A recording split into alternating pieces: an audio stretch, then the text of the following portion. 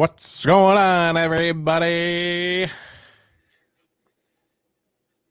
How you doing? Yeah. Lights on.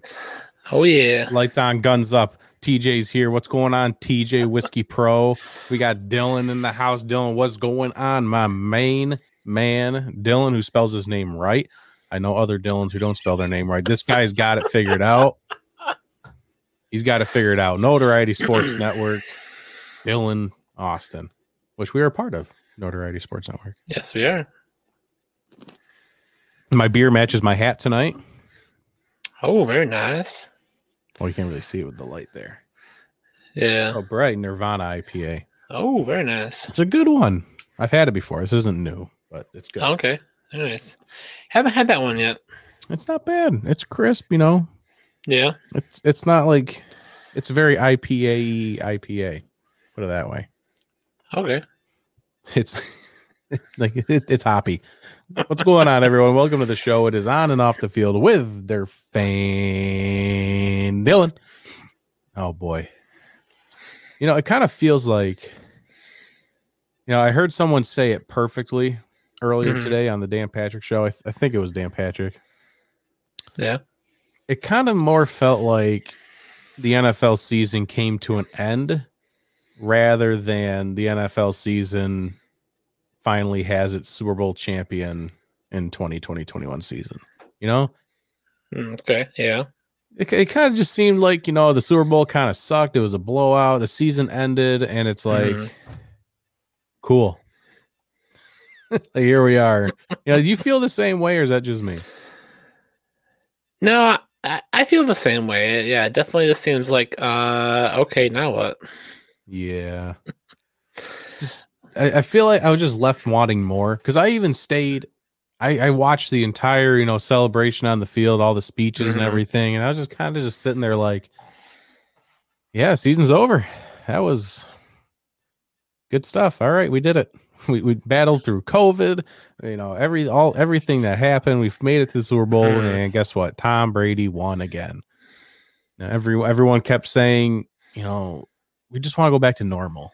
2020 was a roller coaster. We just want things to go back to normal. Well, we didn't entirely mean, entirely back normal, like Tom Brady winning Super Bowls. I don't think that's what we meant. That's a little bit too normal. Oh boy, Brandon, what's going on? It's almost Brandon's time. It pretty much is Brandon's time to shine now. Baseball coming up. Football's dead. It's baseball time. AJ, what's going on, man? Nice grabbing. Enjoy the interview. Yeah, it's gonna be good stuff. He should be joining us here shortly. Yeah, should be shortly, I think. He said he was gonna join us at the beginning of the show. We're gonna have Danon Hughes, former Kansas City Chiefs wide receiver and now color commentator, Iowa Hawkeye standout. Dude, there's a 2-sport athlete, played baseball, third round pick in the amateur draft by the Milwaukee Brewers? I think. Yeah, man. Yeah. He's got we can't wait to talk to him. This dude got to play with Joe Montana. That's pretty cool. That is pretty cool.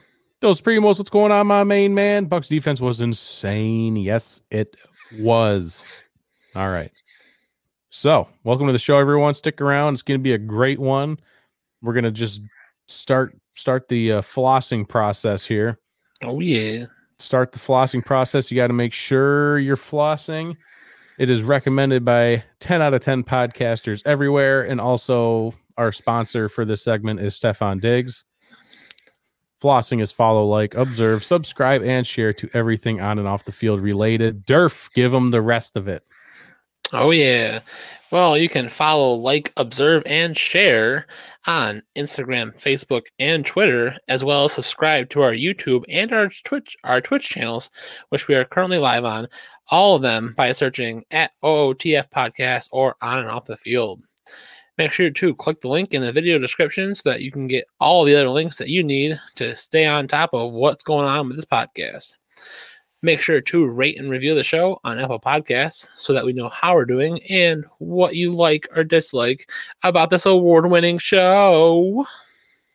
That is right. We are an award-winning show, aren't we? Yeah, I almost forgot. Not. this award-winning show that's going to win another award this year, right? Yeah, probably not. I'll keep my eyes out for not. podcast award shows. If you guys ever see any more possible podcast award things going on, let us know. We're trying to rack up the stacks behind us. What's going on, Strikeout Beer? How you guys doing tonight? Welcome to the show, Rapid Dave Allen. Joey, how you doing tonight, man? What's up? Happy Tuesday. Have to silver with Brady triumphants again. Yep. Once again, it never ceases to amaze me, Tom Brady. All right, I think we're ready. We're ready to just start this show out with the absolute largest bang that we can think of. Special guest Danon Hughes. I think he can hear me, so let me give him a little. You gotta butter him up a little bit. You gotta be ready to go, and you gotta be really excited. So this is gonna be Danon Hughes, currently TV radio broadcaster, Kansas City Chiefs color analyst, former Kansas City Chiefs wide receiver and Milwaukee Brewer, former Iowa Hawkeye, played football and baseball, a two-sport athlete at its finest. Ladies and gentlemen, everybody, please welcome in Danon Hughes.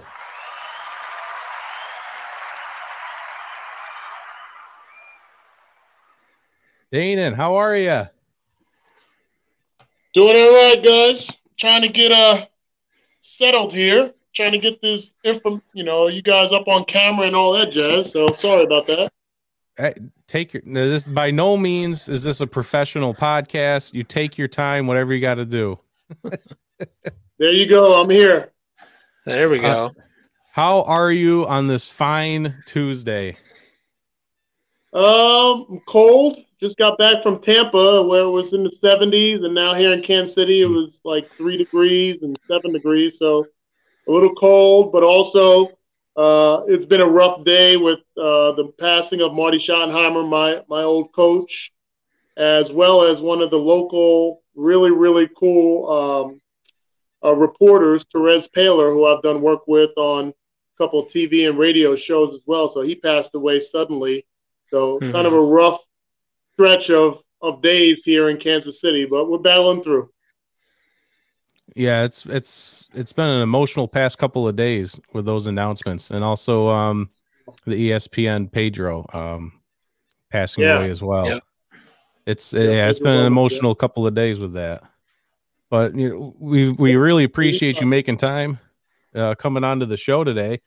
Yeah, so I guess that you kind of started it off for me. The first question there with the passing of Marty Schottenheimer, just wanted, since he was your coach, want to give a little some of your favorite memory maybe from Marty. Yeah, Marty was a great man, a great coach. I was fortunate to be under him for 6 years.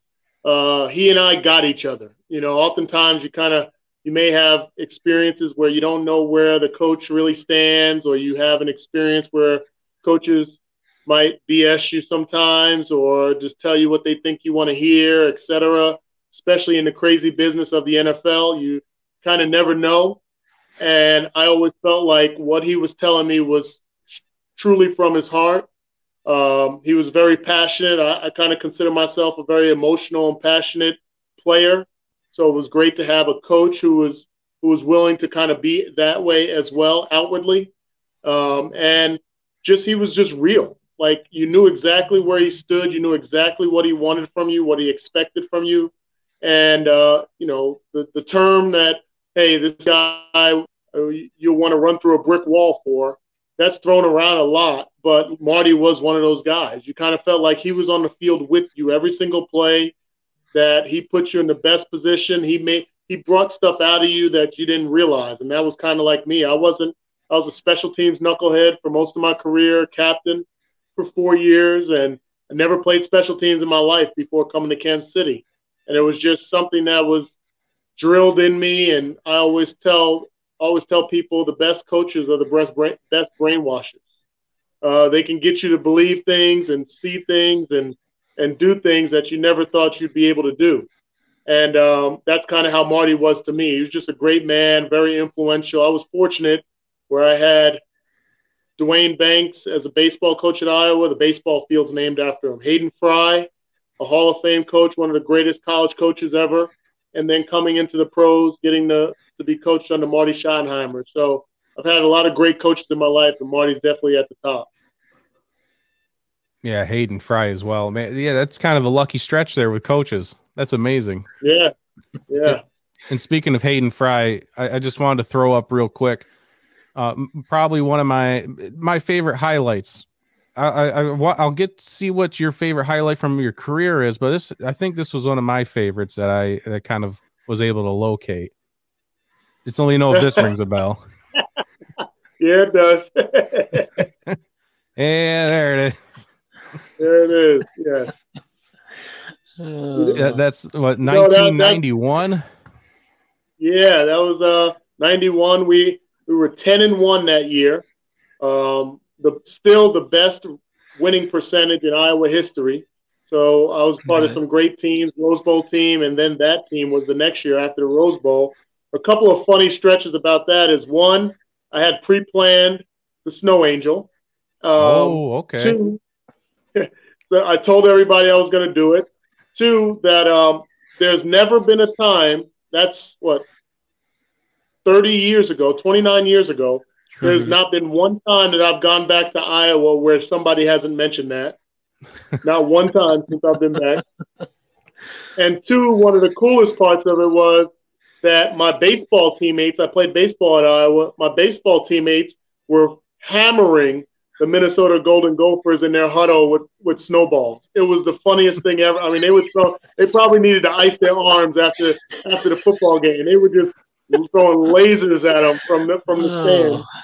It was amazing. It was the funniest thing. I couldn't help but laugh in the huddle because I knew where they were, and I saw all these lightning bolts of snowballs coming down and hitting guys in the helmet. It was a hilarious thing. Oh man. They don't think you can see that today. No, they'd probably be fined and suspended doing that stuff today. That's not gonna pan out. Oh. And that game is just even more special because from what I saw, that was Hayden Fry's 100th win as a head coach as well. So just a lot of amazing stuff there. And then obviously going into the NFL, being like what you already mentioned, coached by Marty Schottenheimer, you have to play with Joe Montana. I mean, that's pretty cool. I'm not gonna lie, that's cool.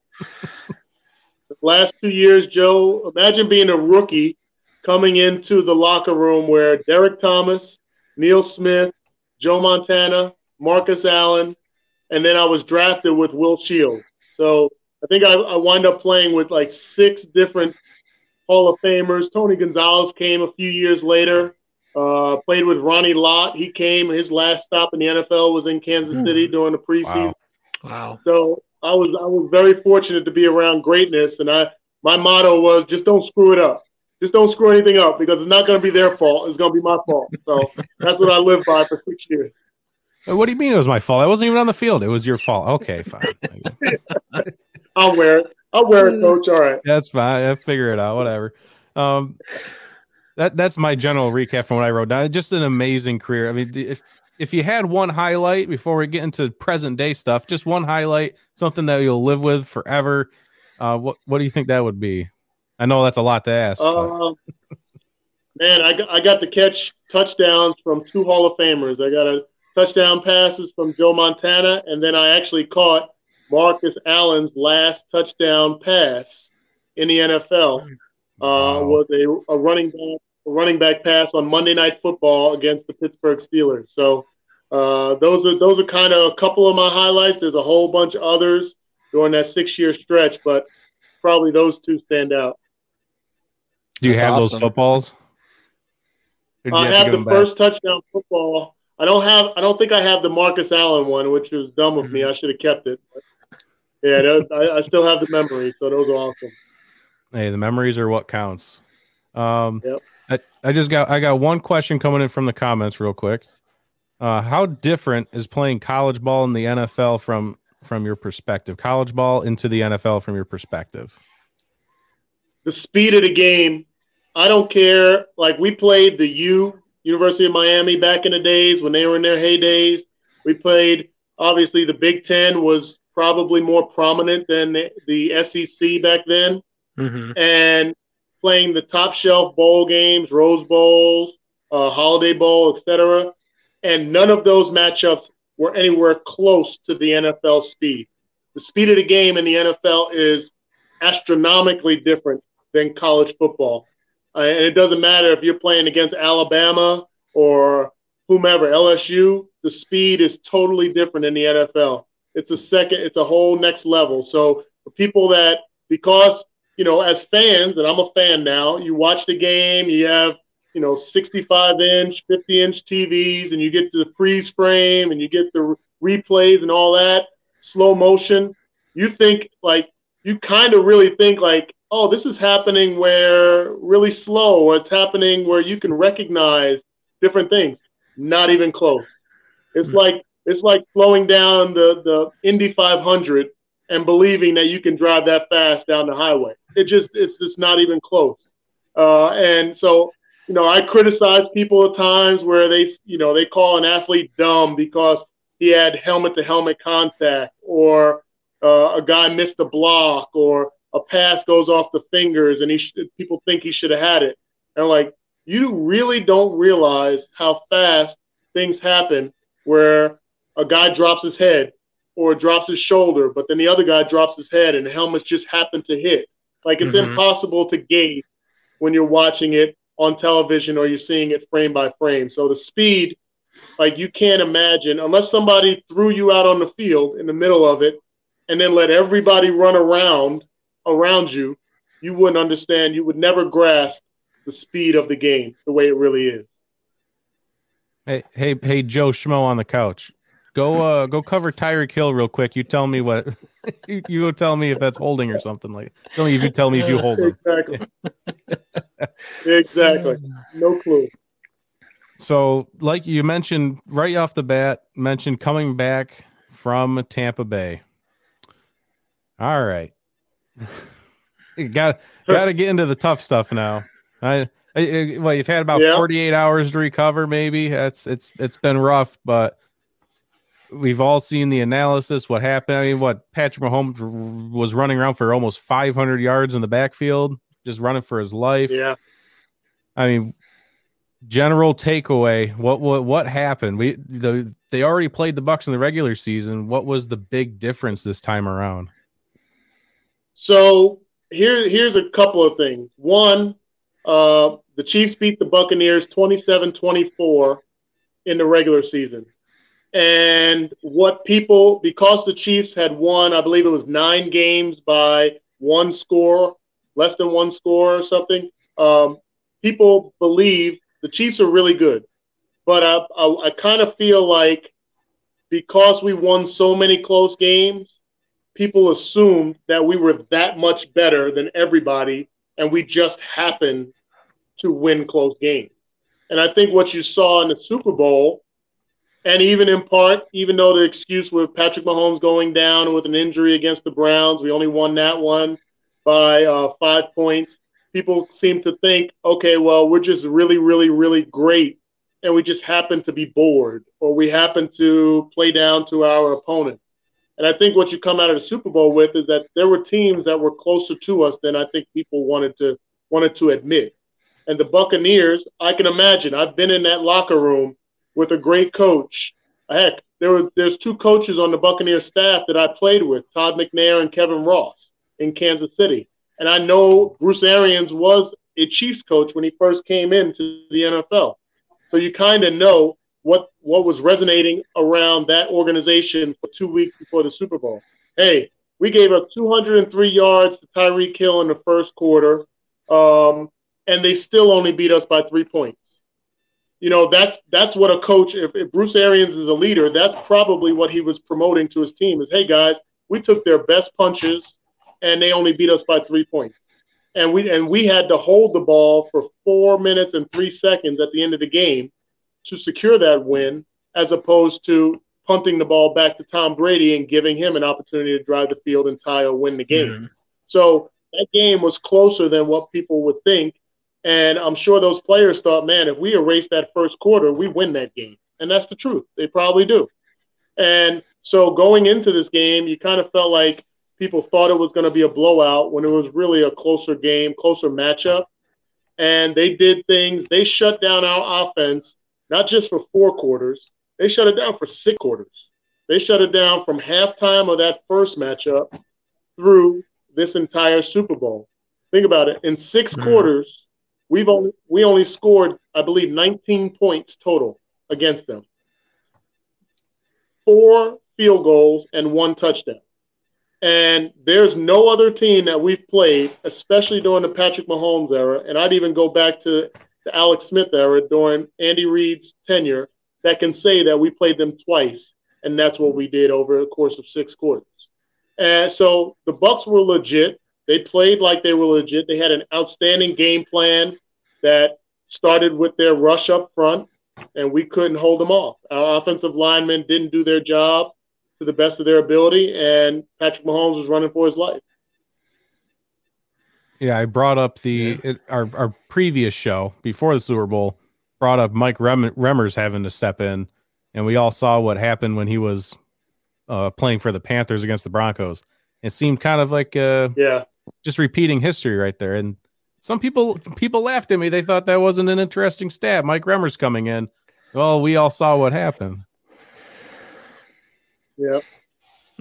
Yeah, it was unfortunate. I mean, you think about the Chiefs last year, the Super Bowl, offensive line for the Super Bowl, we had four of those 5 guys not playing in this game.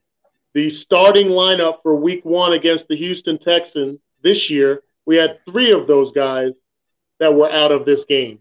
So you have only 2 guys that were on the starting unit from game 1 this year, and you have 2 guys total that were not even on the field for the Super Bowl last year. And because of Mahomes' magic and Tyreek Hill and Travis Kelce, their greatness, we just assumed that it was going to be like a plug and play. All right, next man up, move Remmers over to left tackle, move Andrew Wiley from guard to tackle, bring in Stefan Wisniewski, and we'll be all right. And then, lo and behold, we weren't all right. They rained down on us, and they were mixing things up and pushing guys around like it was nobody's business. So, yeah, it was unfortunate because I think, given some time, Patrick Mahomes has shown that he can make plays against any defensive backfield. But the one thing you can't do is continually be running for your life, throwing off schedule, rolling left to right, and then still, with all that being said, he hit 3 guys in their face masks in the end zone for catchable passes. With all of that, if you flip over 2 of those field goals to a touchdown drive, you have an entirely different ball game. So it was missed opportunities. Definitely the referees, to me, I'm not one of those guys that blames refs, but I will say they were a factor. And anybody that watched the game has to know that was a factor. And some people say, well, the referees didn't stop you from scoring touchdowns. Well, the referees in some of those calls opened the door for the other team to score touchdowns, open the door for them to keep momentum, to keep a drive alive, to wear down our defense. And that is a factor. You can't say people believe, and I believe, the game comes down to like 4 or 5 plays in the game. Well, you can't say that officiating or bad calls can't be a few of those 4 or 5 plays. And I think it was pretty evident that in the game that there were some swings and opportunities for us to kind of rise up that didn't happen because of some error in the flags being thrown. Yeah, it's all about momentum. Yeah. And, man, those refs sucked the momentum out of the Chiefs multiple times and gave it all to Tampa Bay on some of them. Fred, you got questions? What's on your mind? I don't want to completely box you out here. Oh, I don't know. I'm just really enjoying this, what Danian's got to say here. It's just really, I don't know. I'm just sitting here in amazement right now that we're talking to a former NFL player, someone who, played with greats, coached by greats, and then, even getting into the broadcast booth just is, I think, just awesome. I know, I guess, question, looking towards the broadcast booth aspect of it, after the NFL, like, what kind of, took you in that direction, and what was your kind of your passion to get into that area? Yeah, you know what? After my playing days, or during my playing days, Derek Thomas had a radio show. Marty Schottenheimer used to really encourage all of us to be out in the community, do things in the community. Lamar Hunt, the owner, as well. And then one of those things was a lot of guys had different radio shows, Monday night radio shows after the game, kind of, hey, what did we do right? What did we do wrong? You had it in a bar or a club, and they'd open the doors for everybody. It was kind of like a party, and then they'd have a radio station that we would be on it. And Derek Thomas had it for years, and then he stepped away, and the radio station asked me to be the host. So I stepped into that role while I was playing, still doing a lot of media. I went to college, and I was majored in broadcasting, so it was kind of an interest of mine.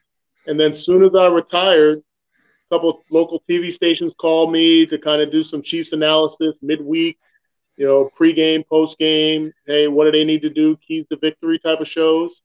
And then I started doing broadcasts for high school football, high school basketball around town, pretty much whatever would get me moving in that direction. Radio, stepping in while radio hosts were on vacation, stepping in for segments and different things like that. And then I got an opportunity to do Big Ten baseball. And that was my real first endeavor into the national media, was doing Big Ten baseball. And I still do it since the Big Ten Network started, 11, 12 years ago. And then I got college football, college basketball, and doing Chiefs pregame, postgame shows. And then they had an opening for the color analyst with the Chiefs, and they gave me an opportunity to work with Mitch Holthus, who's probably one of the best, if not the best in the business, in the booth. And this was my first year doing it. It was an amazing experience to go to the Super Bowl, to broadcast the Super Bowl. It was funny. When Marty Schottenheimer, the news was mentioned last week that he was moving into hospice. My wife's grandmother had passed away. She was living with us. She had passed away a couple of months ago, and my wife was looking through all her stuff and boxes and everything, and found a couple of articles from when I played against the Bills in the AFC Championship back in 93 season, 94 playoffs, and they were the local media. I'm from New Jersey. The local media is at my parents' house in Jersey, and watching them watch us play the Bills, and we lost, obviously. And they quoted me after the game, did an interview, and I thought my quote was something like, it is definitely disappointing, but I believe we'll be back, and we'll have other opportunities as long as we stay together. Well, lo and behold, that never happened. But it was interesting that she found this article, and a week later, I was back at the Super Bowl, but I was in the booth. So it was kind of a really cool feeling that something that I thought would happen while I was playing was coming to fruition, but in a different role. But it just so happened to be laid out right in front of me that I said, I'll be back. I think we'll be back. And I was back in this different role. So that one was a little bit emotional for me, just to kind of recognize that I had made it to somewhere that was a goal of mine, but it wasn't in a uniform. So that was pretty cool. So that's what made the entire experience pretty cool last week. I wish I'd have been able to help the team get a victory, but hopefully we'll be back in the future and I'll be able to get it. Yeah, from what I can tell, I think they'll be back again. Let's write a new article, and Chiefs will be back. Patrick Mahomes sure ain't going anywhere. I guess what? But I will say this: you got to be careful, and not you guys, but we have to be careful in the expectation, because there's a lot of people around the Saints, around the Packers, around some of the great quarterbacks that have come through the league that automatically thought that they would be back again. They have Hall of Fame quarterbacks, situations where guys stayed healthy, and the Seattle Seahawks. And I mean, you can go through the list of probably the next 10 quarterbacks that will probably be in the Hall of Fame, and each one of them probably have only been, besides Tom Brady, has only been in the Super Bowl once, maybe twice. So, kind of going back to those days in the 90s where you might have the expectation and you might have the confidence, but you got to cherish every moment because you never know. Yeah, definitely. Yeah, unless your name's Tom Brady, nothing's a guarantee. That's for sure. Yeah, right. Boy. So then I guess that leads us, now that the season's over, what does the offseason look like for the Kansas City Chiefs? I mean, cap space is looking weird. It's going to be a COVID cap, looking about 180 million. It's looking tough to try and bump up the offensive line like everyone's saying they need to do. What are we looking at? You know what? I'm not a big conspiracy theorist, but I do have some of those thoughts in my head at times. And I've always been the person that says the salary cap is smoke and mirrors. I believe it. It's just all smoke and mirrors and I'll tell you this, and maybe this is too much information, but I'll tell you this is my perspective. There's never been a team that said we can't get a player because we can't afford them. There's never been a team that has not been able to keep a player because they haven't been able to afford them. When you have the ability to restructure, tell guys, hey, you accept this restructure or we'll cut you, get guys to come in and forego 2 or 3 remaining years on their contract just so you can give them a signing bonus that almost equates to what they would have made just to be cap friendly. Where does a cap exist in all that? So you got the Chiefs that can sign Chris Jones, Tyreek Hill, Travis Kelce, and Patrick Mahomes to the biggest contract in NFL history and keep them for several years. Like, where is a cap? Like, they'll when they get to a point where they're paying Patrick Mahomes, or they're scheduled to pay Patrick Mahomes $50 million, what are they going to do? Restructure them and add years to it and give them a bonus and some other guarantees. So I kind of feel like the teams are crafty enough to work under any kind of so-called cap. And the day after a Super Bowl says, so long, because we won't be able to afford you next year, that's when I'll believe that there's an actual cap. But that won't happen. Nobody, Bruce Arians and those guys are not going to say, well, so long, Tom. It was a great year. We're not going to be able to afford you next year. Thanks for winning us the Super Bowl. That's not going to happen. So, but I will say this. You did mention about what do the Chiefs do. They have to get offensive line help. You had Kelechi Osemele, who was a big get this year, who blew out both of his knees against the Raiders early in the season. You don't know how he's going to recover.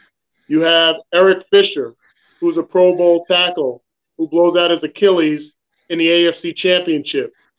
When he recovers, you don't know if that's going to be during the season or after the season or when into the 2021 season you'll be able to get him back. So you have to address it. And to me, the emphasis will be O-line in the draft.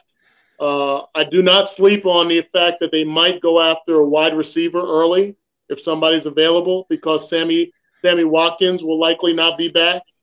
So you need to get somebody that's an up and coming number 2 receiver, maybe a bigger body so you can have somebody taller because all the other receivers are small. Linebacker to me is a huge need on this team.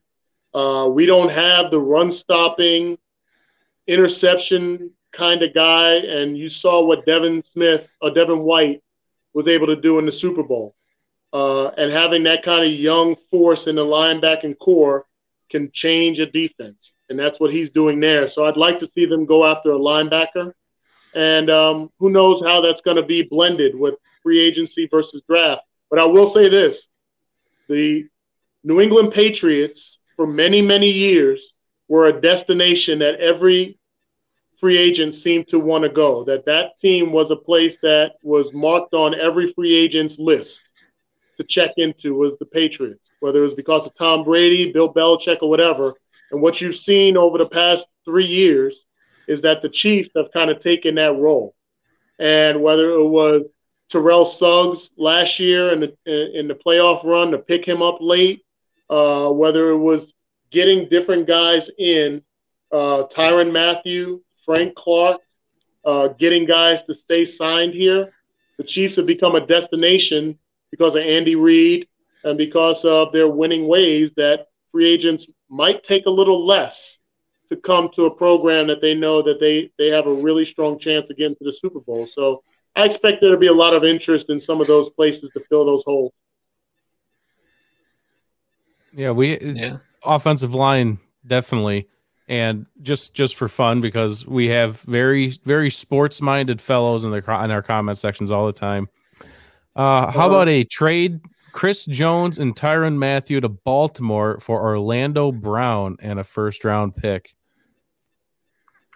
Is that too crazy? Well, that's borderline blockbuster. It probably is a blockbuster trade. That's a lot.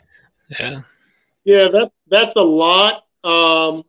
On the surface, it doesn't make it could make sense, but I just kind of feel like with the way this organization is, the way they've kind of built themselves as a family, how they have been overtaken in leadership by Tyrann Mathieu specifically, I just kind of wonder if they would let those two guys go on the defense. You consider right before the Super Bowl, when we lost the AFC Championship, we let Dee Ford go, Tamba Hali, Justin Houston, and Eric Berry all go after an AFC Championship run where you lose in overtime to Tom Brady. And you get Tyrann Mathieu, you get Frank Clark, you re-sign Chris Jones, and I just don't see how they would just turn around and say, okay, let's get those guys off for the leadership, But you know what? A first-round pick is a first-round pick, and I guess it would depend on where that first-round pick positioning was. We've seen crazier things. Yeah, if it was Baltimore, I mean 27th. That's not that attractive. It is first round, but still, it's not that great. Exactly. Fred, yeah, off-season questions? Any other questions? See where we're leading here, because I know I got at least 2 more questions. Should be pretty quick on this, but we'll let you loose soon. We don't want to keep you all night. Apologize. I can't think of anything. So, all right. Well, I kind of do want to get your opinion because the wrong named Dylan comes in here. He spells his name wrong. It's fine. We've all accepted it.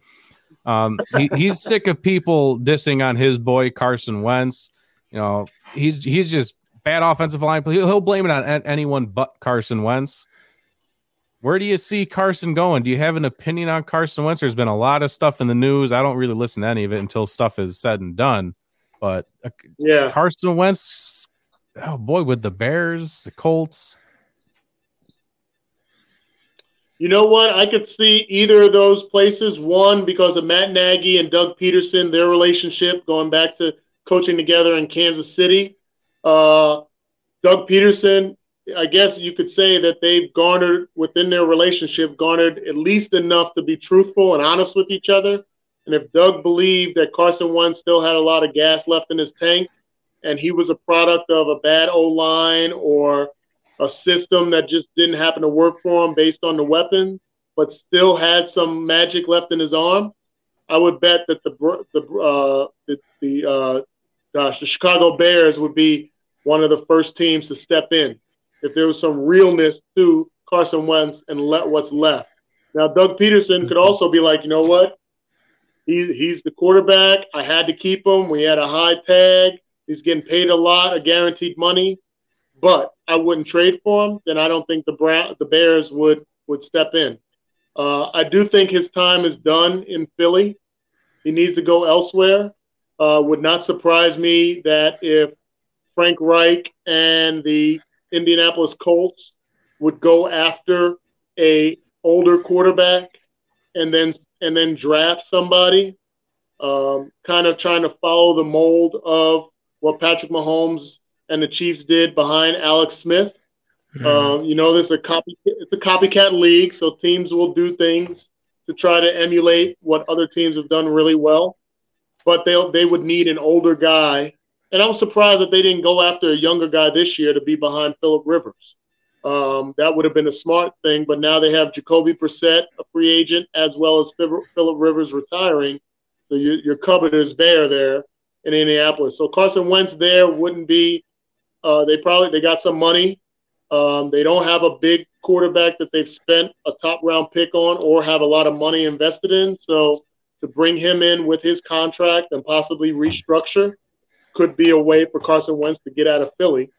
I was fortunate enough that I call Missouri Valley football games in college. So I've seen Carson Wentz at work since he was a freshman at North Dakota State. Always knew he had something to get him at the next level. He showed it. As long as he stays healthy and gets around a good system, I think he's still got some gas left. Do you get that same feeling from Trey Lance up there? Absolutely. I do think so. I think not playing a full season as a senior could hurt him. I mean, you're thinking about he played, one game in September or October? And now you're going almost three quarters of a year before you'll be actually back on the field with other NFL or other NFL caliber players. That could be a little bit of a drought, but I think what I saw from him, I called his game last year again or 2 years ago against Youngstown State and Bo Pelini's defense, and the fact that he didn't throw any interceptions that year. And how he managed the ball, knew how to run, but wasn't just a running quarterback. I was really impressed. I think he'll make a splash at the next level. Very excited there's quarterbacks all over the draft board this year. It's going to be a great draft this year. So one final question. We have to get this one on record. We've asked all of our guests in 2021. It's just something I'm surprised they're not in the comments asking for it. Maybe they forgot, they moved on. We have not. We will not move on. All right. We need the answer to the question, pie or cake? Ooh. So I am a very, very picky eater. I'm not a healthy eater at all, but I'm a very picky eater. And I only like two pies, apple and peach. And I only like one cake. Yellow with chocolate frosting. Oh, so I guess I got to go. So I got to go for the twofer, and since I like two types of pies, I guess I'll say pie. All right. Very nice. The consensus is mostly pie. I think we had one guest say cake so far, so I think we're heavy leaning pie. But a peach pie, I've never had a peach pie. Oh my gosh, bro! You gotta partake. You gotta partake of it. Yeah, I guess what season is that? Your teeth might be hurting afterwards. Because it's so sweet, but you'll be impressed. Peach pie is on the money. What season am I going to find a good peach pie? Is that like a fall thing, summer? I've never come upon a season where I didn't find one. They have them in all the stores. You guys got a Walmart up there. I'm sure there's a peach pie. There's actually a peach apple pie that's out there. That really does some damage. So you get the best of both worlds there with the combo pie. So you might be able to check that out in your local Walmart. They have those. See, I'm schooling you guys on stuff. We thought this was about football. I'm getting you some sweets. There you go. I think I learned more about pie. I'm not sure what I learned more about in this segment. Jeez. A peach pie. It's on the list now. It's official. I'm more of like a chocolate guy more than a fruit guy. Like you said, unhealthy. I'm unhealthy from head to toe, so I normally go like the chocolate cream route. But well, I want to hear about your endeavor into the fruit pies via Twitter. So hit me up on Twitter when you get to partake of a peach pie or an apple pie. Let me know your experience. 100%, without a doubt. As soon as I find that peach pie, especially if I find that peach apple combo, 100%. We'll hit you up. Absolutely, looking forward to it.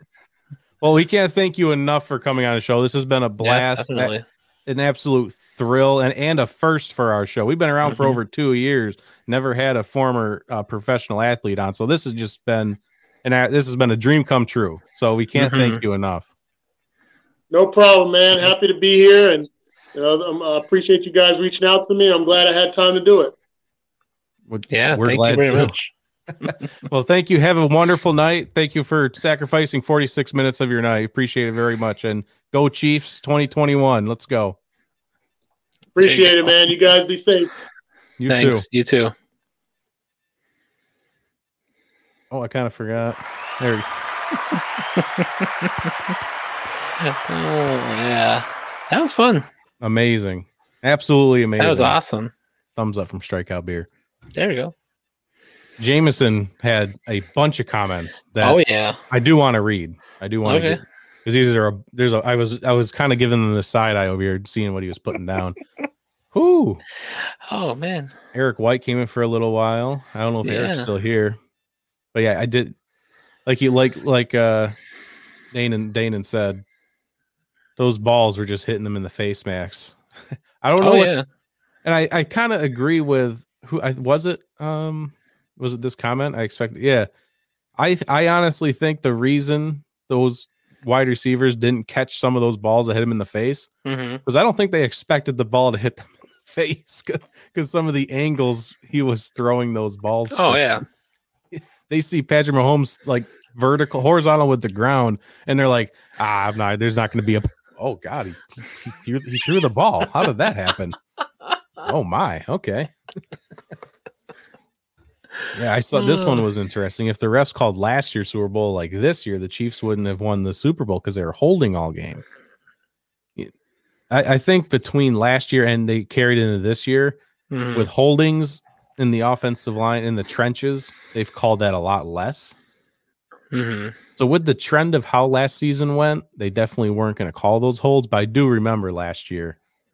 Some of those plays and where you could have had those holds. I think it was on the Tyreek Hill catch that like virtually won them the Super Bowl. Bosa was coming right up the middle and he was held obviously and probably would have gotten the Patrick Mahomes if he wasn't held. Yeah. So I get where Jameson's coming from. I definitely understand that. But it was two different Super Bowls, one where they kept the flags in their pockets and one where they threw them. It depends on the crew. I mean, I don't. Yeah. Could some of those penalties not been called? Sure. I hate it. I just don't like because the referee that threw a lot of those flags in the Seahawks Steelers Super Bowl back in 2005. Yeah, that's when I became a fan. When they lost that game virtually because of penalties. It was kind of like this year for the Chiefs. Penalties killed the Seahawks because it killed their momentum. Anytime the Seahawks had a big play, it was called back with a penalty. Every time. Just this past couple of months, I don't remember what month it was. Maybe it was even weeks ago.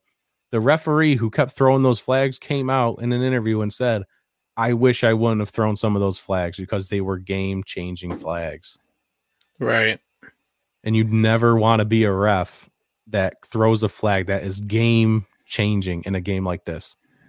Obviously, you can't let some things fly, but if it's something stupid like the end zone penalty, that's the one penalty where I looked at it and went, that you didn't need to throw that flag. That put the Patriots on the 1 yard line. Right.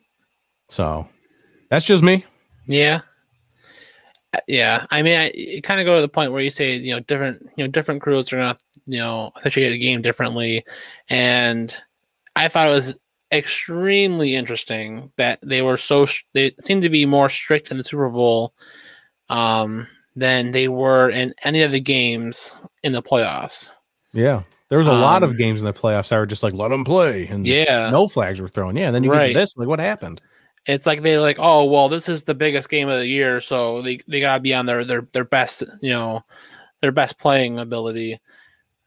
They got used to it for the past 3 weeks when you didn't call flags, so it's gonna happen. Yeah, early in that game, I kind of just said to myself, like the Chiefs are doing what the Seahawks used to do with the Legion of Boom. They would just harass wide receivers because they knew Well, the refs aren't going to throw the flag every play. If they throw it every once in a while, we'll live with it. But we're going to get very physical. Well, I think that's what the Chiefs tried to do, but the refs threw it on every play instead, which most teams wouldn't think they do. But guess what? They did. Oh, my God. That's not good. So, Pat Mahomes is something else. Yes, he is. That man is something. Carson Wentz to Indy. I think I get the Bears thing. Mm-hmm. I just think the Colts need him more, and I think the Colts could give up more to get Carson. I know the Eagles might want Nick Foles back, but I don't know what these packages look like. I don't like doing this because we've heard. This is like my one. Like Dylan posted something about this earlier today about. This reporter over here says he has a source saying he's 100% going to the Bears. And then this guy says he has a source saying he's going 100% to the Colts. And then this person comes in, there's a mystery third team that might get him. I think we have to pass a law that says if you have a source, you need to name it. Because I think these people are just going, well, my Uncle Rick said there's a really good idea here where the Bears could trade these people to get Carson Wentz. It's a done deal. He's my source. Like, Uncle Rick's not a source, That's what it feels like sometimes. It's an opinion. It's like this mystery third team. It's like, well, my cousin Bobby, he said the 49ers might be interested. Like, that's not a source. Get out of here. That's what it feels like sometimes. Yeah. No, I get it. Yeah. Jimmy G to Chicago or New England. I feel like New England's he's got to go home. Cam Newton in Washington. Couple back with Ron. Okay. All right. Interesting. I get it. I think Cam Newton's washed up. He should just be done. That's my personal opinion. I don't think he should be anywhere, but that's fine. It's fine. Sam Darnold's a Kyle. Yeah, see the Jets. Jets 49ers swap would be interesting. Jimmy G go to Jets. I don't know, maybe. Lawrence is obviously going to Jacksonville. Justin Fields to New York. Wilson to Atlanta. Who's Wilson? Zach Wilson. Zach Wilson, that's right. Yeah, quarterback for BYU. BYU, yeah. To Atlanta, then Trey Lance to Carolina. Interesting. All right. That's what? 1, 2, 3, 4 quarterbacks in the first 7 picks? Could be. I guess it's not crazy. It's not. No, really not. I mean, I don't know. Atlanta's just... I thought that's what Atlanta was going to do last year. Mm-hmm. I was shocked when Atlanta came out of the draft without a quarterback. Right. My mind was blown. Like, what are you doing? You have Matt Ryan, who's high 30s. I'm not sure of his exact age. 37, 38. He's got to be right there with Stafford. He's old. Yeah. Virtually. Like, and you can obviously see a decline with Matt Ryan, but you're not going to start bringing in a backup yet. You have nobody. Their backup was Matt Schaub, who had to retire because he's older than he was older than Matt Ryan. Yeah. That was weird. That was need weird. Something there. 35. Matt Ryan's 35. Still, you can obviously see a decline. Not everybody lasts forever. There comes a point where everyone has to go. Oh, there's other sports here, but I don't really. Yeah. There's COVID. There's COVID in hockey. There you go. There's your other sport. We covered a couple of pieces of NFL news during our time with Danon, but there is some other stuff in here we didn't get to. Yeah. NFL Commissioner Roger Goodell informed President Joe Biden that all 32 stadiums will be available as vaccination sites. Yeah. I've never been more excited to get a vaccination. Right. I'm going to drive to Buffalo. There you go. Vaccination. Can Josh Allen stick me in the arm? Let's do it. How hard can it be? Just put a mask on him, get some gloves on. Come on, Josh. Stick me in the arm. Let's do it. Oh, could you imagine? That'd be funny. All for it. I'm all for it. Let's do it. Like, is all 32 stadiums available as vaccination sites for both vaccine shots, though, or just like the first one? You got to get the second one. No, I believe it would be as both. Okay. Like, this isn't like a one-time thing as a vaccination site, and there's already a few stadiums that are set up as vaccination sites, and then before the Super Bowl, Roger Goodell was like, "No, we're gonna make all 32 stadiums, available to whoever is setting up these vaccination sites. This is an option." I mean, I get it. It's cool. Very good. Set it up, big area. Yep.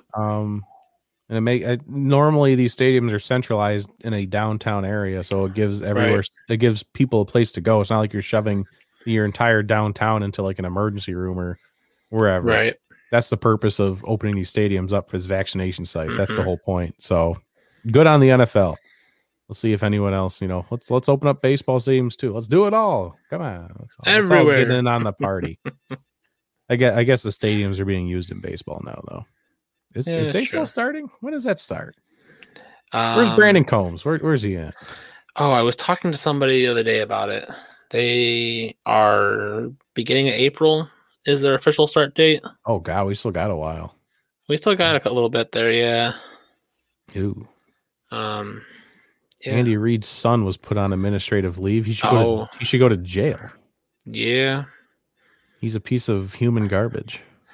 I haven't heard anything if the little girl's doing any better or still fighting for her life, but that's a tough situation there.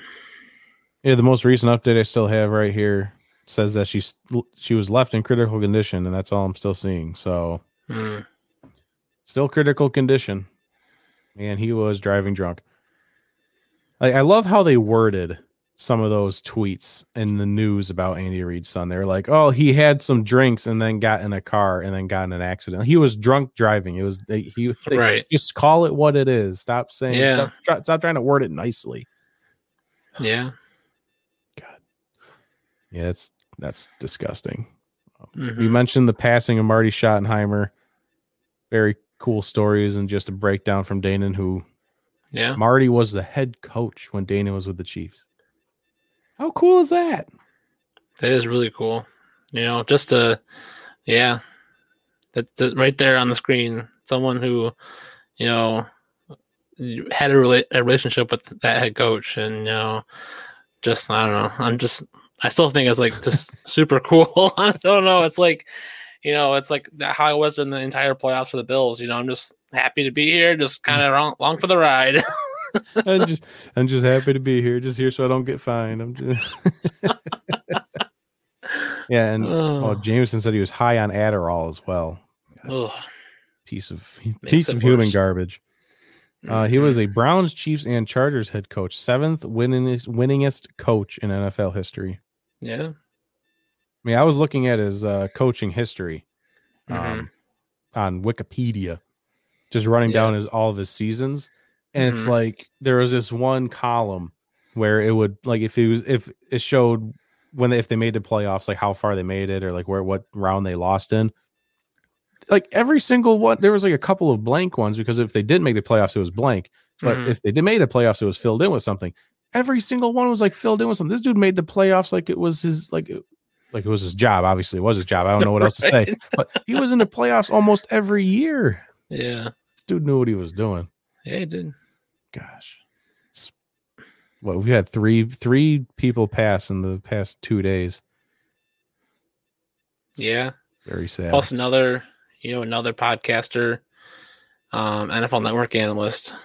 The from around the NFL. Around the NFL, yeah. That was last Friday or Saturday? That was on Friday, yeah. And they broke the news on Saturday. He Chris Wesseling, he was, it was his second time around with cancer. He just had a baby, this past fall. So it's, it's a show I listen to a lot, and it just breaks your heart to hear that, you're really pulling for him, and it just went downhill real quick. It's been a rough couple of days in the world of sports. Jeez. We talked about Carson Wentz a lot, trade talks. But do that. I'm just going through my list of notes over here. Yeah. Darren, what's going on, man? You missed the good part of the show, but welcome in anyways. You got to make sure you listen to the podcast or rewatch this when we're done being live. Yeah, that was a great. Because I think you might know who Danon is. He played when you were watching. Oh probably. yeah, you might know. Danon, he was with the Chiefs. What 93 through 98? Yep. Jameson said another one died. A Yahoo reporter died today. Was that the Perez Taylor? Mm-hmm. Yeah. He was mentioned by Danon. Yeah, it's insane. Yeah, and he was only 35, 37, somewhere around there. Yeah. Super young, insane. Darren knows the name. Oh, nice. He knows who Danon Hughes is. He was our guest in the first hour. He was great. That was a great interview. What else we got over here? The Houston Texans will not trade Deshaun Watson. They're basically refusing to. I don't know how this ends. A lot of people that I watch, like Dan Patrick, a couple other shows like Rich Eisen show, a lot of the people I watch really think that Deshaun Watson will not be traded. Yeah. Like, if he doesn't want to show up, then fine, don't show up. I don't think, because the Texans aren't going to win this year anyways, whether they trade him or not. So it's just going to be a fact if Deshaun Watson's really going to have the nuts to just sit out the entire season. So it's all on Watson right now. Because if the Texans are going to play hardball and just say, if you want to sit out, sit out. Godspeed, whatever you want to do. We're not going to win. We're not going to win with you. We're not going to win without you. So we might as well just sit there and do nothing. You know, I think that's the road with Deshaun Watson has to take, though. If he wants to be, he's requesting a trade and they're saying no, then he's got to stay. He's got to stick to it. And all right, I'm not playing then.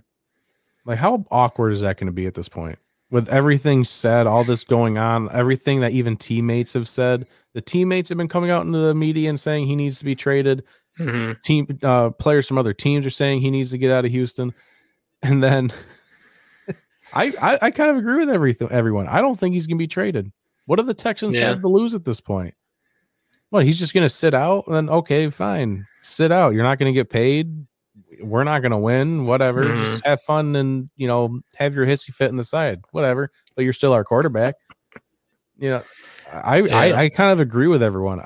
And maybe Deshaun goes a couple games without playing, but if he doesn't get traded by the trade deadline, maybe he says, okay, fine, I'll come back. Maybe. Or he sits out the whole year. Either way. I really want to see that. I want to see him do it. Sit out the entire year? Yep. I don't think he has the balls to do it. I would like to see it happen. Just like let's have a Deshaun tracker. There we go. Let's see how long he sits out. Oh. He has enough money by now. He doesn't need to play this season. Yeah. He'll be fine. If I was watching, I'd retire. Wow.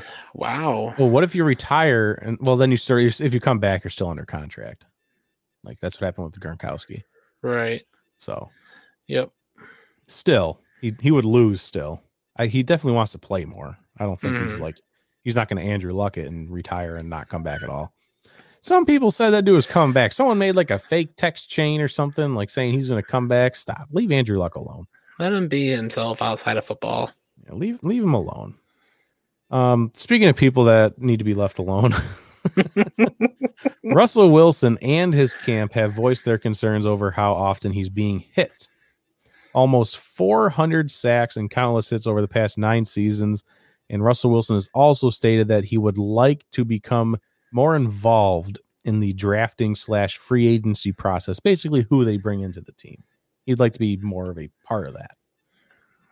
Yeah. He said this on Dan Patrick this morning. I watched Dan Patrick. I watched the interview. It's not as serious as people are making it out to be.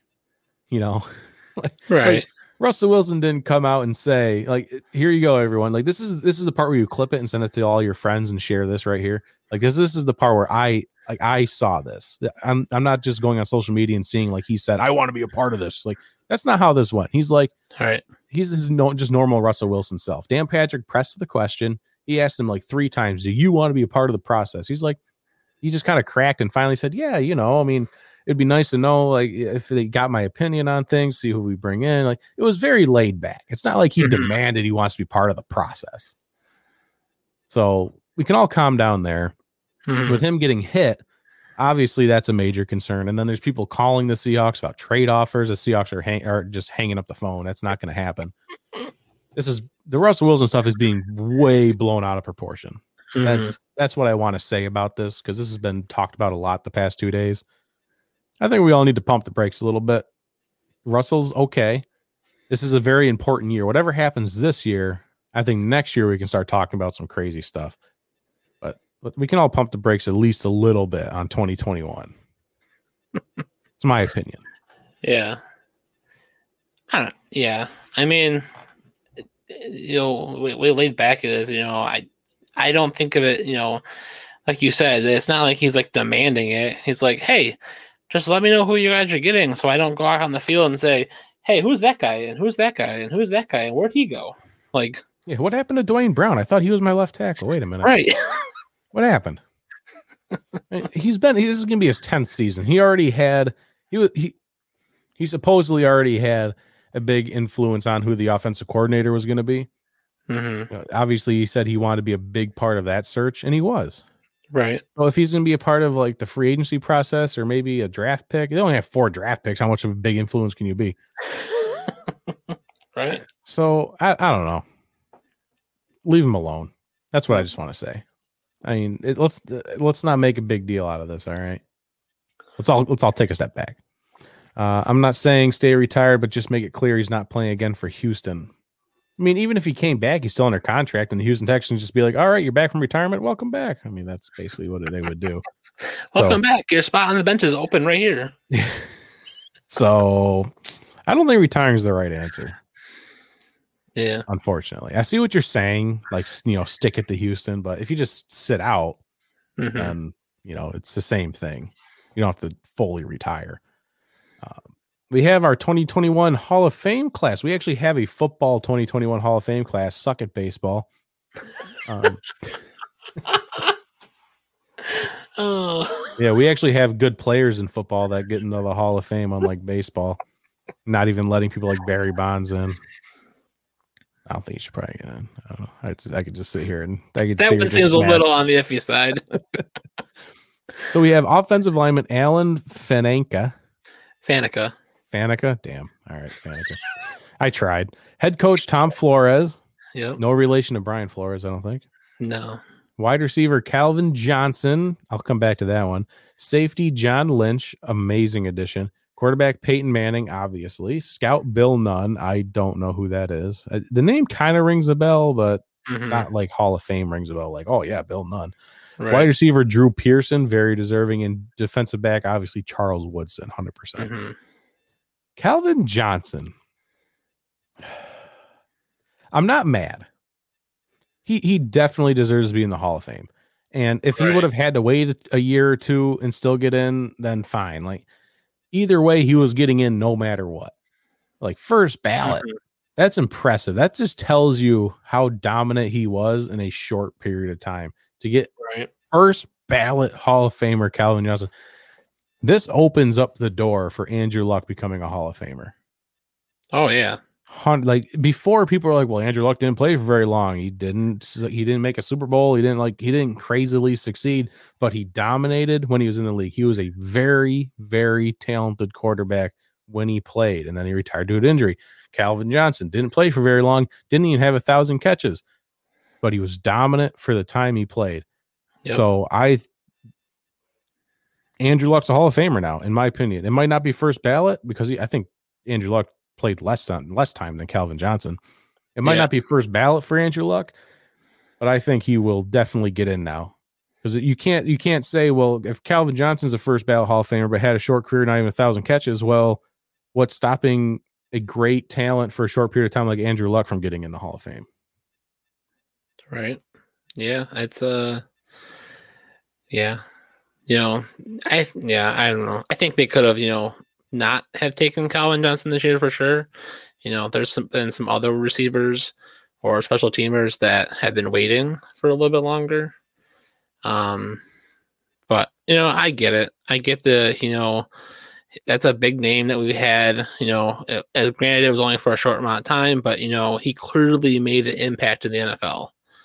I think that was the pushing point. And, what makes him a Hall of Famer is, what is your impact on the game? What is your impact in the NFL? And, how did you change the game? And his play style, his size, his physicality, his speed, just everything he did. He was just a new prototype for wide receivers. You can be fast and big and just be uncoverable. And that's what he brought to the NFL. And that now we got people like DK Metcalf. They're just building themselves differently. Yep. You know, people that would usually be tight ends and probably blocking are now looked at as big targets as wide receivers. So that's what he did. Not saying he was the first one to ever do it, but he was the first one to probably dominate doing it. Right. All right. And then the NFL honors. Ladies and gentlemen, your NFL honors. Offensive Rookie of the Year, Chargers quarterback Justin Herbert. Well deserved. Yeah, I'm fine with that. I don't understand why people are so upset. It makes sense to me. Like people are screaming that Justin Jefferson should have got it. Like he had a very good year. It's not like he broke records. I mean, it was very impressive, but did you see what Justin Herbert did this year?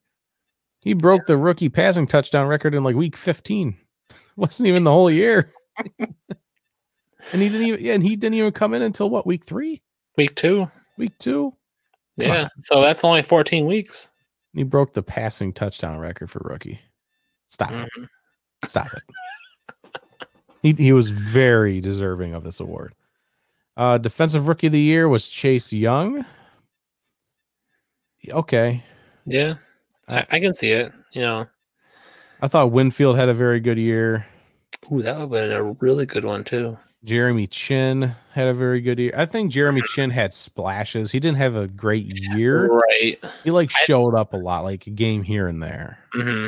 So, but I think with Chase Young, just big name. Everyone knew who he was. Washington was a great story this year. I'm fine with it. I don't hate it. I would like to see what the votes were for other people. I didn't look that up. Yeah. But that'd be interesting. Offensive Player of the Year was Derrick Henry. Dude rushed for over 2,000 yards. I don't know how you give it to anyone else. Yeah. I was sitting here trying to think of somebody else that you could give that award to. Who else had anything comparable to a 2,000-yard rushing season? And especially to hit that mark by running for like 270 yards in the last game. What? Right. I mean, come on. Because before week 17, I was keeping track of Derrick Henry to see if he could get 2,000 yards. And I was like, oh, this guy needs like 250 yards. It would have been nice for him to get 2,000 yards on the season, but there's no way he's rushing for. He rushed for 250. Oh, okay. By like the third quarter. Oh, okay. Shit. Okay, great. Congratulations. Man, the big one was Defensive Player of the Year, Aaron Donald. People are pissed. Yeah, they are.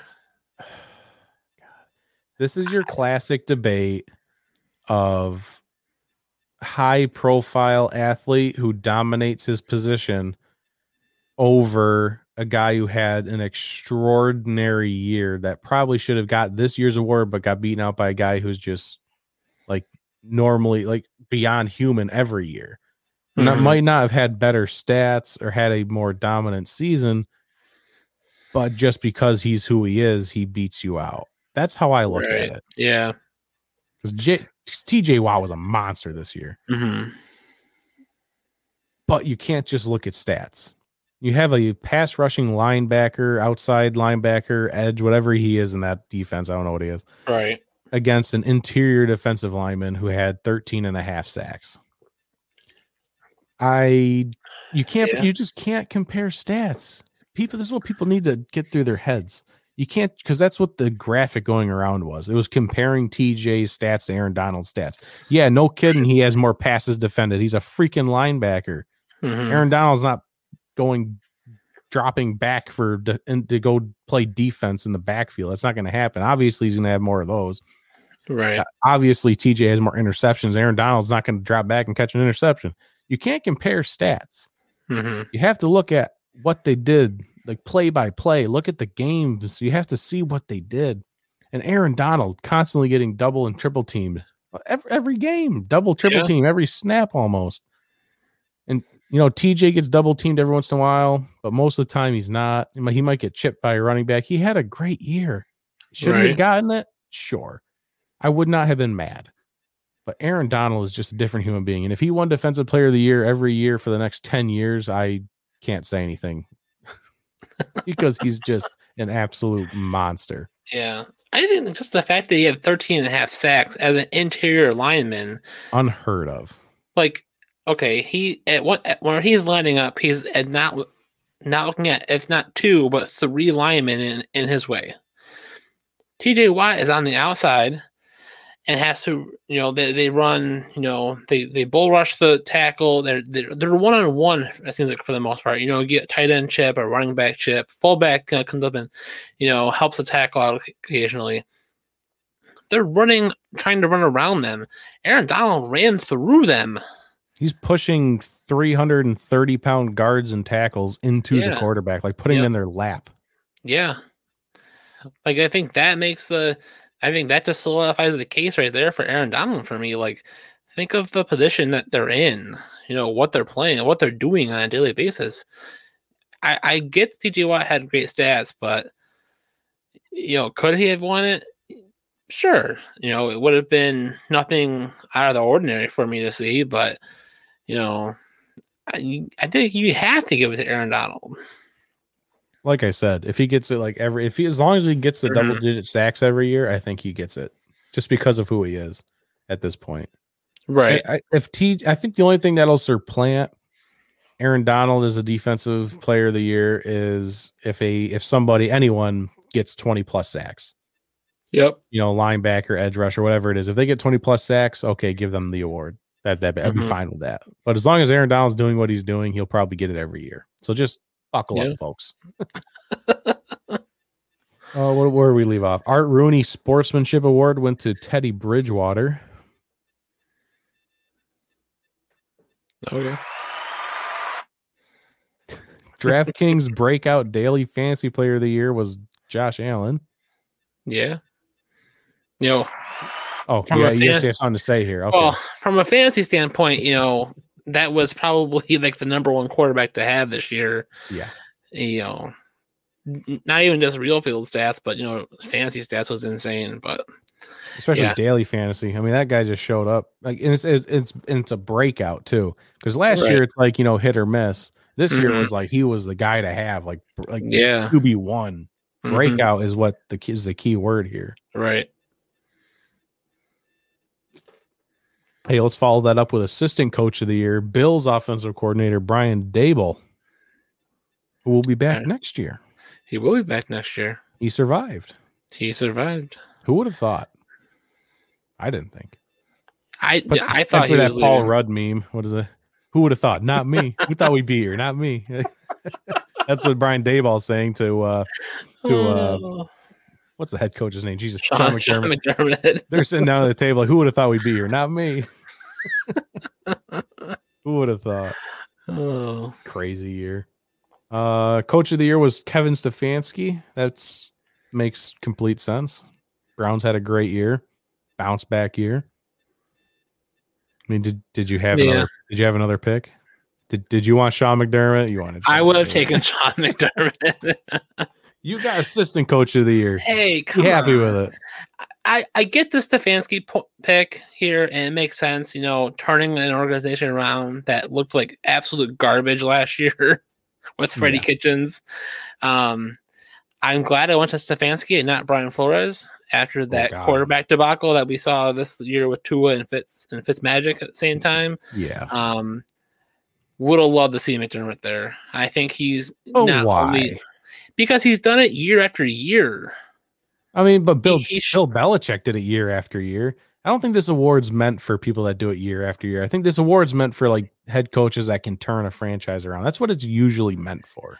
Because if it was like who does it year in and year out, Bill Belichick would have gotten it like 50 years in a row. Yeah. Okay, so if it's something they've done this year, then McDermott took the next step for the Bills organization, because last year was, an exit in the wild card, with a team looking like garbage, to a team that takes the division, gets the number 2 seed, 13-3 record, and makes it all the way to the AFC Championship game. Like, that's with that argument, I'll accept it then. Okay. That makes sense. They won the division, big deal, beat the Patriots, 13-3, second seed, AFC Championship game. That all makes sense. All right. I would agree with that. But taking a team, what were the Browns? The Browns looked like they were ready to do a quote on themselves. And then they make it to the divisional round they lost in. Yep. Right? Divisional round. So they both were very impressive. Yeah. But sorry, Stefanski beats him out. That's okay. I thought Pete Carroll should have got it. I'm just kidding. Comeback player of the year. Just name the award after him. Yeah. Alex Smith, obviously. Almost died. Yeah. If somebody comes in here and says Ben Roethlisberger should have got it, I'll block you. I will literally throw the ban hammer down on you. Oh, did you see that they Straight up. played the video for him? Like they did Joe Theismann did narrated a video when they presented him with the award. I didn't watch the ceremony at all. It was no. I kept seeing a clip on Facebook and social media in general, but it was he was watching a video of Joe Theismann going through the same injury, and then it was back and forth between Theismann and then being on the field, but then it would be clips of what Alex Smith, all his it was clips from basically Project 11, all his rehab that he did, just the journey he came through, endeavored there. But I just thought it was a really nice touch there that they kind of, those two are linked at, in some capacity, and that they, were able to incorporate that in giving him this comeback at Player of the Year award. Yeah, wasn't it the same day, same yard line, same team, same everything? Yeah. That's spooky. So if I'm however many years ago that was to the day, if I'm the Washington quarterback and we're playing that same day, what is it, whatever the number is, 20 years from now, yeah. I'm taking a seat that day. Coach, I'm not feeling good. I got to sit this day out. I'm not going out there.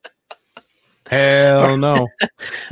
Or you're in the game and then you get to that yard line nope, I'm done. Take a knee. Nope, sub me out. Take a knee so you're 1 yard back. Or just go into the fetal position. Well, that you go to the fetal position, you actually some guy pile drives you and breaks your neck or something. You can't be on the field that drive. You just got to get off the field. Yeah. And then MVP, obviously Aaron Rodgers. Yeah. Had a great year. He did have a great year. 44 votes, and then it was Josh Allen with 4 and Patrick Mahomes with 2. That's what surprised me the most there is that Josh Allen had 4 and Mahomes only had 2. Did Mahomes really have an MVP season though? No, the answer is no. I don't think so. No. It was a Mahomes season, Right. It was good, but yeah, and we kind of heard from Danon though too. The Chiefs won a lot of close games, and everyone thought they're playing, in coast mode half the time. I don't know. I think that's, I think that was, Mahomes still being able to show that he's good, but he clearly showed he's a young quarterback in the Super Bowl we saw on Sunday. And I think, maybe he was just, a little extra relaxed and, on the field this season. So, if he really wanted it, maybe he should have tried a little harder. Maybe he was trying harder and just didn't pan out. I don't know, but I think that's just something that, there was at least in the tier of voting there, I kind of thought that was interesting. That was Josh Allen over Mahomes. Yeah, I think the thing with Patrick is an experienced quarterback in that Super Bowl would have realized it's time to stop throwing the ball. Mm-hmm. After halftime, they just kept throwing the ball. They came out of halftime and they did give the ball to Clyde Edwards-Helaire a couple times. Yep. And I was like, finally, here we go. We're giving the ball. And he had first down runs, 12-yard runs. Yeah. Great, here we go. Perfect. This is what they needed to do. Here comes the comeback. This is gonna turn into a game. And they just stopped. They stopped. They just okay, the run's working. I guess we can go back to throwing the ball 50 yards out. No. It's working. Right. And then you got to the point, obviously, where you had to be throwing the ball because they didn't run the ball earlier in the game. But I think that's where they got messed up in the Super Bowl. Because they just if Patrick Mahomes was 2-3 more years deeper in the league, he would have realized and went up to Andy or whoever the coach is and just would have said, time to change up the play calls. You might have called a couple more audibles. But instead, every play is like, hey, we're going to throw it here. Okay. I just ran 50 yards in the backfield this last play after just a 4-man rush almost killed me. But yeah, let's throw the ball again. I don't think a veteran would have. I don't think a vet would have done that. Right. My personal opinion. Yeah. And, as much as as you want the quarterback to realize that on the field, the head coach needs to realize it as well, or the offensive coordinator who's calling the plays needs to not be stubborn as a donkey and stick with the plan that they want and not change it. And right. This game is all about how can you react and adapt on the fly, and it seemed like they just didn't want to.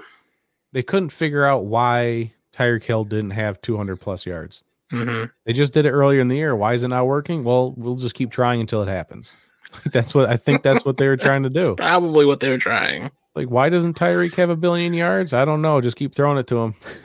He's going to catch one of these. Oh, we're down 5 touchdowns. Oh shit, too late. All right.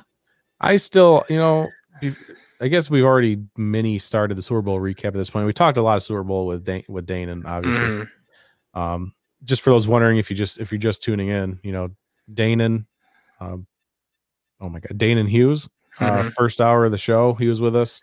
Make sure you go back and listen to this podcast. Available on all podcasting platforms. You can rewatch it on YouTube or on Facebook. It was a great interview with Danon. So encourage anyone to go back and listen to that. But since we've talked about most of the Super Bowl recap, the one thing I want to get off my chest, I even tweeted it. I don't tweet things, but I tweeted it pre Super Bowl and post Super Bowl. My point stands, or at least my Super Bowl MVP vote still stands, that Devin White should have been the Super Bowl MVP. Mm-hmm. I said at least pre Super Bowl, if the Bucs win, then Devin White will probably end up playing a big part in that. Post Super Bowl still stands. Dude flew all over the place. Jet sweeps with Tyreek Hill and McCole Hardman. Devin White sniffed that. That dude is so fast. That dude was keeping up with people like Tyreek Hill doing jet sweeps. Devin White's a monster. And then he boxed out Travis Kelce and fought for that ball and caught that interception at the end of the game. Mm-hmm. Devin White, they're never going to give. I think the last time they gave it to a defensive player was Malcolm Smith in the Seahawks Super Bowl. Mm-hmm. Devin White should have been Super Bowl MVP. And if you wanted to get really weird with it, you should have given the MVP to Todd Bowles, the defensive coordinator, who came up with this game plan. Yeah. That's who really deserved it. Yeah, it was a great defensive plan. Tom Brady's like fifth on my list. Let's put it that. Tom Brady's fifth on my list to get Super Bowl MVP. But guess what? Tom Brady and the quarterback always gets it. So I wasn't surprised. Who was your pick? You got a pick? I would have picked anyone on defense. If it's not Devin White, then I'm looking at Winfield Jr. He coming back from injury and just playing, lights out for a rookie, having that that tip interception. You could look at the other linebacker there who's been on the team. I can't blanking on his name right now. Yeah, that guy who had like 22 sacks that one year. Yeah, Levante David. Maybe I think that's the other one. That is another. But I'm looking it up right now. Shaquille Barrett, Shaq Barrett. Oh yeah, that defensive end. But yeah, I think of the linebacker that kind of like. I could tell you his jersey number 54, but he was he had been with Tampa for 9 years. It was his first playoff appearance this year, and they made it all the way to the Super Bowl. And he had that experience that allowed him to be that mentor to Devin White and, help Devin White, become a better player. And I think you see that as a second-year player in Devin White, that he's an outstanding linebacker, and he's going to be with this team probably for many years to come. And you would hope they would just, continue to build around him, build around Winfield, and they keep Shaq Barrett. That's your 3 levels right there in the defense. Build around them. That's all you got to do. And this defense I love the way this defense played. Not to go back to the SEC championship game, but I hope the Bills, defensive staff saw this Super Bowl and said, we need something like that. We need to be that aggressive. A 4-man rush was making Patrick Mahomes uncomfortable, making him run around and around and around. And then he's throwing horizontally, to the end zone. That's what you need. That is the key to beating this Chiefs offense. Doesn't matter how explosive they are. If you can beat them with a 4-man rush, they can't get the ball down the field. They can't score points. That's what it is. And I give this Tampa Bay team, I give the defense all the credit in the world as to why they won the championship. It goes back to the old saying, offense wins games, defense wins championships. Brady played a very complementary to the defense game. The offense was balanced between run and pass. They were just, to me, it was like Brady was out there on a Sunday drive, just kind of, going down the field. Here we go. All right, that's not working. We're going to try this. Oh, that worked. Okay, let's keep going and try something else. Touchdown. Okay, there we go. And then the defense is like, you ready for it again? Okay, here you go. Here's the ball again. Try again. Yeah, I don't remember who I was mini arguing with, but they said that Tampa Bay's defense carried this team throughout the regular season and the playoffs, and then continue to do so in the Super Bowl. I wouldn't go as far as saying the defense carried this team, but like you just said, defense wins championships. And when you're going like Tampa Bay's offense was clicking. They scored 31 points, 30 something, whatever. 31, yeah. They scored 31 points, and they kind of took their foot off the gas at the end. They could have kept scoring easily. So they probably could have even still won if it was a shootout. But they didn't even need to do a shootout because of the defense. It's the key to winning any football game, I think, is getting to the quarterback with a 4-man rush. If you can get to a quarterback with a 4-man rush, you're going to disrupt every single thing because they can't throw it. So they're going to start to run it. But that's when you start bringing 5-6 guys and you start filling up the box, and then you start pushing back, and then you just rush forward again. And then you're making them question every single thing they do. Right. That's how you win. That's why you need a strong front four and a strong linebacking core that can also be in pass coverage. Yep. That's where the Seahawks are struggling these days. Yeah. As much as I love Bobby Wagner, as much as I love KJ, these guys are getting old. And you see it in pass coverage. You see it very often in pass coverage. Yeah. It's hard to see. That's just coming from a Seahawks fan. Yeah. That doesn't surprise me. Any other takeaways from the Super Bowl? I mean, Tom Brady has 7 rings. He's the GOAT. I mean, there we go. Is Tom Brady the GOAT? I'll ask you. As a Bills fan, is Tom Brady the GOAT? He has to be. It doesn't matter how much I don't like the guy. He shows on and on again on the field that he just gets it done. 7 Super Bowl rings. What single player has that? I don't think anybody. Like, you see the memes on social media, like someone that Hall of Fame should literally build an annex for Tom Brady's Hall of Fame career, because you can slice it in half, by 3, by 4. It's still a Hall of Fame career because of what he's done time in and time out for such a longevity. And it just worked. I really don't know how. I don't know how his body has stayed, together to play at this level for so long. And I don't think people understand the Buccaneers went 7-9 last year. They just won the Super Bowl. I mean, they added a couple of people on defense. They brought in a great rookie class, but with the addition of those players, they bring in Tom Brady, who just brings stability, maturity, a veteran presence to the offense, and they win the freaking Super Bowl in his first year there. Yeah. And I go back to something that Danon said.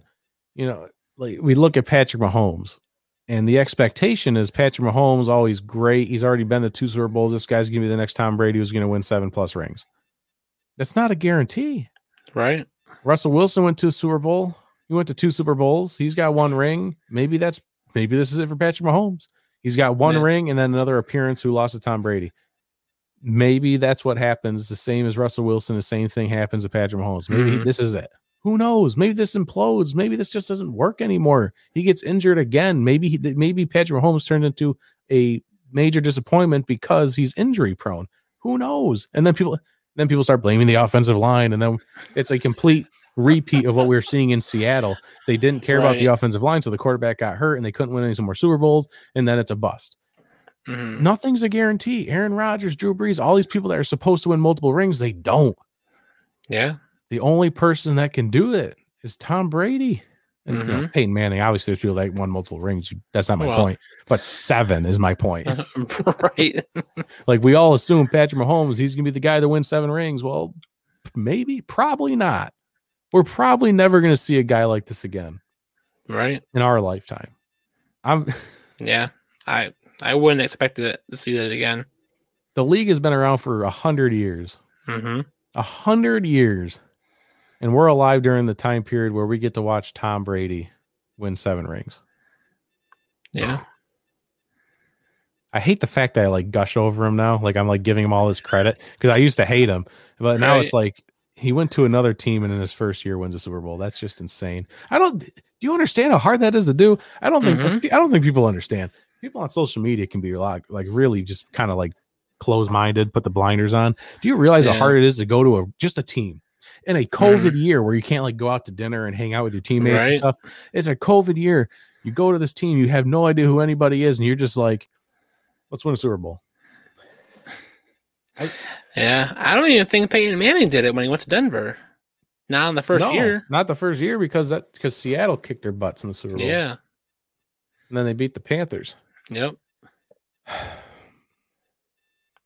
The guy is just ability, and I would hope he goes into coaching when he's done. I don't know why he wouldn't. I mean, I think he would make a great offensive coordinator, work his way up to that, and then I think he, without a doubt, get the head coach. But he is going to be someone who was going to know how to pick apart a defense because he's seen so many different defenses. Maybe he'll go into the broadcast booth. He'll be the next Tony Romo. I hope not. What a waste of talent that would be. That would be. He doesn't seem like a coach to me, but I don't know. Brady or Romo? No, Brady. But I just like just his personality that we see. It's hard to see him as a coach. But I'm sure he's smart enough to be a coach. He would just have to flip a different switch. I'm sure he has a coaching switch that he's ready to flip on. Right. And then, I feel like he's doing it now, though, too. Like we've heard from Bruce Arians, like, I don't have to coach. I let him coach on the field. Like Brady's there telling his teammates, what to expect, what they should be doing. Like he's already there being a great teammate and, being that mentor, which is essentially coaching. In a nutshell, maybe he doesn't have always maybe he, he'll have to work on his, his game plan or his scheme that he wants to use. Because it seems like he can just play in any scheme for the most part. But I think from a coaching to other players, kind of mentorship aspect, I think he's got it all day. Yeah, it'd be interesting. But I'm sure it's coming. But for now, he's ready to run it back, as we all know. Yeah. He said he's coming back for another year. They're going to try and run it back. Bruce Arians is coming back. Hopefully, he doesn't have another heart attack on the sideline. That'd be great. Hopefully that. Yeah. I'm worried about Bruce, man. Sometimes I just look at him. He just always looks like he's about to have a heart attack. He does look a little rough now these days. I noticed. Yeah. Like in like wearing the mask too. Mm-hmm. The entire time he's wearing the mask, like he just looks like he's about to keel over. Oh God, Bruce, like go into the box or something. I worry about him. I worry about him. Yeah. Oh, my parents forgot it was Tuesday. Oh no. Yeah, you missed the great interview. Yeah. Make sure you watch it back, listen to it back, whatever you end up doing. It's going to be great. Mm-hmm. It was great. Yeah. Dane and Hughes, everybody. Yeah. But any last thoughts? I mean, this was the NFL season. What overall thoughts? Here we go. Overall thoughts, NFL season 2020, 2021. What takeaways? Just how can you sum it up? Whether it's for the Bills as a whole, just your synopsis for 2020, 2021. Let's put a bow on it. All right. I think as the league in a whole for the 2020 season, I'll give you one word: relieved. Because they did it. There was no games canceled. They had to reschedule a couple of games, which made some of the scheduling crazy. They put in COVID protocols in place, that made it work so that they were able to play all 256 games before the playoffs.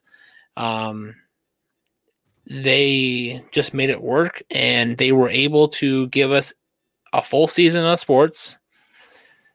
And we were there just to reap the benefits. So for me, it's like that was a bit of normalcy this fall that we saw, and it gives you that relieved feeling, in general. But if it's not relieved, it's successful for this team, for this league.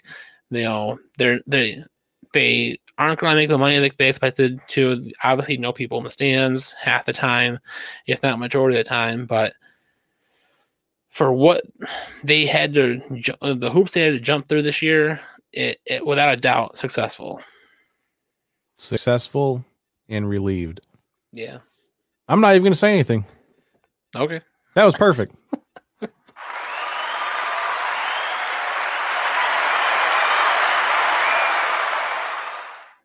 Yeah, I mean that was beautiful.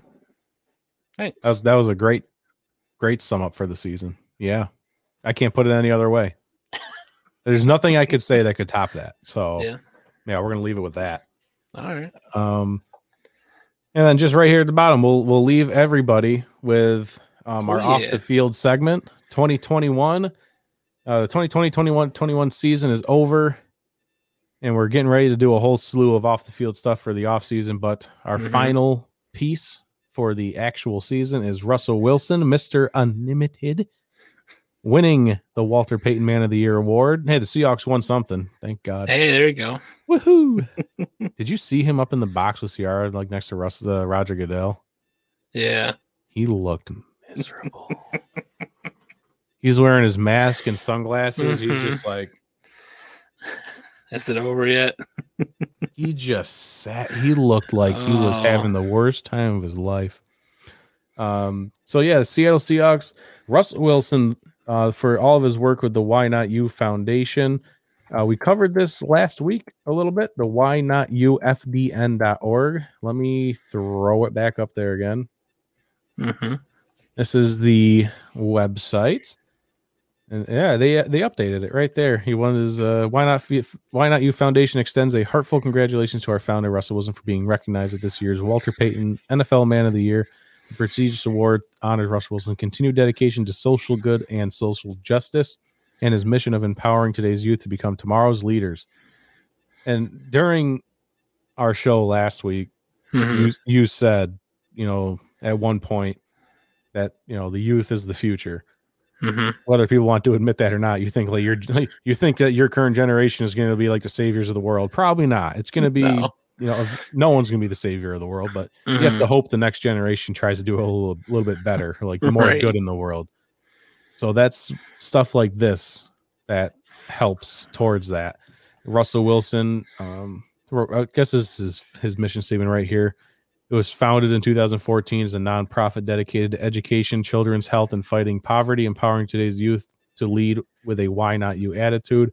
Our mission is to empower change in the world, one individual at a time, one child at a time.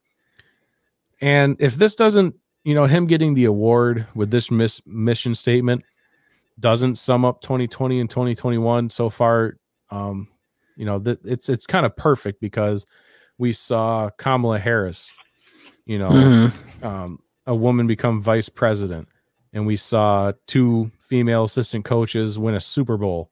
We saw a female a referee in the Super Bowl, first time ever. Just all of these things. If I'm missing something, feel free to throw it in there. Female kicker in Division I. Yeah, Sarah Fuller. I'm sure there was so many more things. I feel like many of these firsts happened.